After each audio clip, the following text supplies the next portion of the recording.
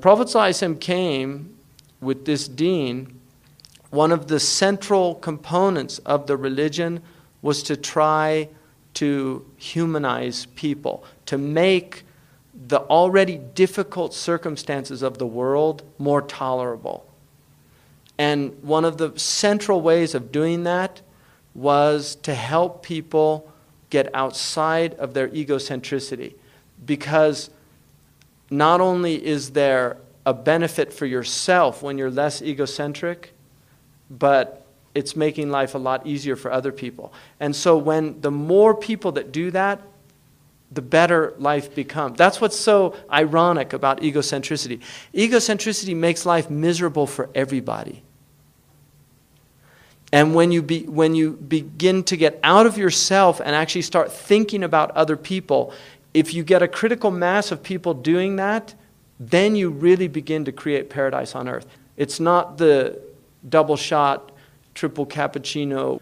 It's like, tafaddal.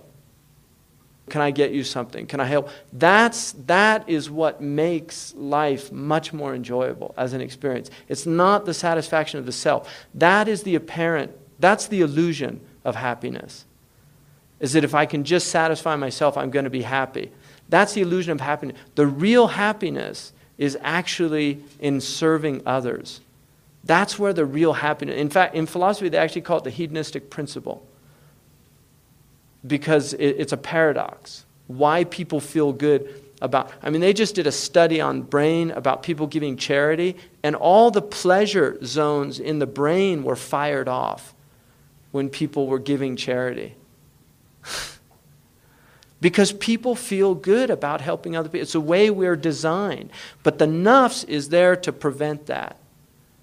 Nafs, shaitan, hawa, and dunya. The enemies of the human are there to prevent that. And that's why the beauty of the prophetic way is that the Prophet ﷺ, he said, I did not see any evil, but I warned you about it. And I did not see any good, but I guided you to it. That he's already given you all of the guidance. And then it becomes a matter of, are you going to follow it or not? Are you going to practice these things? And they're amazing principles. And one of the examples that I've used many times, and Shaykh Abdullah al-Qadi, you can ask him about this because he was there and witnessed this. The Prophet ﷺ said that none of you will enter paradise until you believe, and none of you will believe until you love one another. And then he said, can I tell you something that if you do it, love will begin to grow amongst you? And they said, yes, indeed, Ya Rasulullah. And he said, spread peace amongst you. Now, the primary meaning of that is actually give the greeting of peace. Afshu salam bainakum. But it obviously has just what it means, spread peace amongst you. But we were in Medina, and we used to go every morning the same door, and there was a man there, very grumpy man, one of these guards at the door. And the first day I said salam alaikum to him, and he looked at me, he's like, wa alaikum salam, it's just. And then the next morning we came, same man. I was with Shaykh Abdullah, and I smiled, said salam alaikum, and he was like, wa alaikum salam, And then the next day I came, same man. This is a true story. And I said, salam alaikum. And he looked at me and just a tiny smile broke. And then the next day I came and I just, salam alaikum, sabah al khair. And I swear to God, Shaykh Abdullah al-Qadi was there. He came up and he hugged me.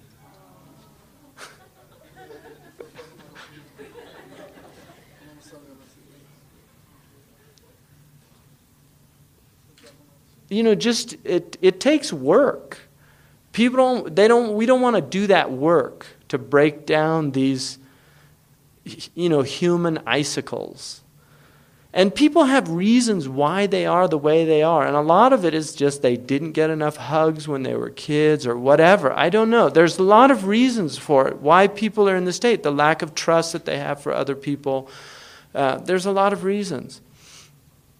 But that aspect of our deen is so ignored. This aspect of just adab and treating people with respect with human dignity. It's so ignored. And then the Muslim Ummah wonders why nobody treats us with respect. We don't treat each other with respect. Why should anybody respect us? Why should God grant us that gift of being respected if we don't respect each other? If we don't have just basic ithar, tafaddal. And I'll just give you one more example of this. When I was in Medina, I was with a man driving, and somebody cut him off, and he started honking his horn, and I just said to him, I said that is it's such a horrible thing to hear in this city, all the honking that goes on. Mecca's the worst for that, for honking.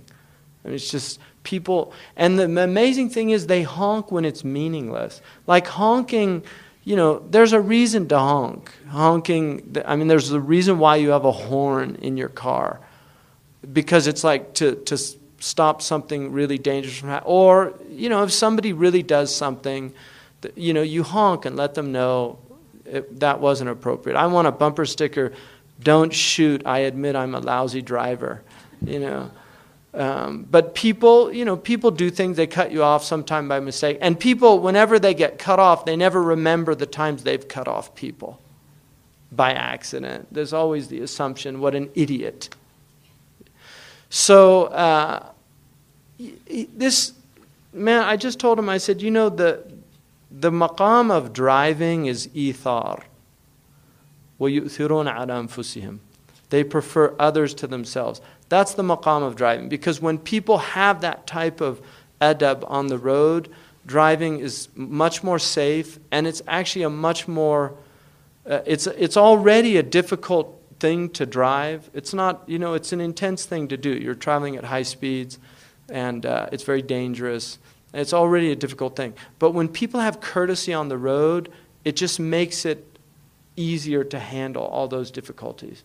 So I just told him that. He said, no, you don't understand. Here, everybody, it's nafsi, nafsi. And I said, well, don't be one of those people. You need to change. I came back a year later, and the same person, he's actually the son of a sheikh in Medina, a really sweet man. And a year later, and he told me, and I'd completely forgotten about this, just that incident. But he told me, I had an amazing experience this year based on something you said last year. And I said, what? And he said, do you remember when I got angry with that person cut me off, and you said, you should really prefer people driving. He said, well, I decided to do that, to practice that.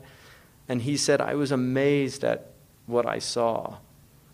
Like people, just how they responded to that. So he experienced that, just of doing that.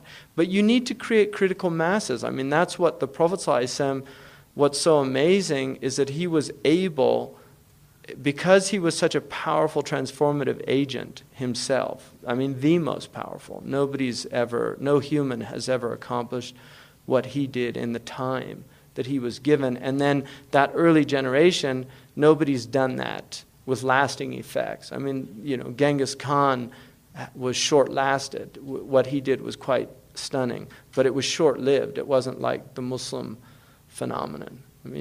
The Christians, it took them hundreds of years to achieve what they did. The Muslims achieved in 100 years what is still considered largely the Muslim world. It's still the Muslim world. It's one of the great human achievements. So the Prophet ﷺ came with these incredible principles to help people help themselves and to help navigate the world in a way that makes it much easier to bear, because it's already difficult. The world is difficult. It's a ibtila, liyabluwakum. We created you to test you, to try you, and it's already an ibtila. And so trying to implement these things is really what the deen, it's at the essence of our deen. It's at the essence of our religion. And it's something that needs to be re-centralized in our religion. Sayyid Naqib al-Attas said that the The crisis of this ummah is adab. That's what he said. And I really believe that. He said that adab is a loss of prioritization.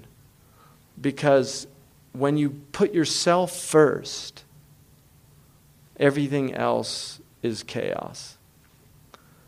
When you put yourself first, when you are your major concern, everything else is chaos. Now, that is not to negate alaykum anfusukum, take care of your souls. But taking care of the souls, in reality, is taking care of other souls. I mean, that's the reality of it, is that when you begin to get out of that egocentricity and move into a world that actually is taking other people into consideration, that is nurturing your own soul. That's how you work on yourself.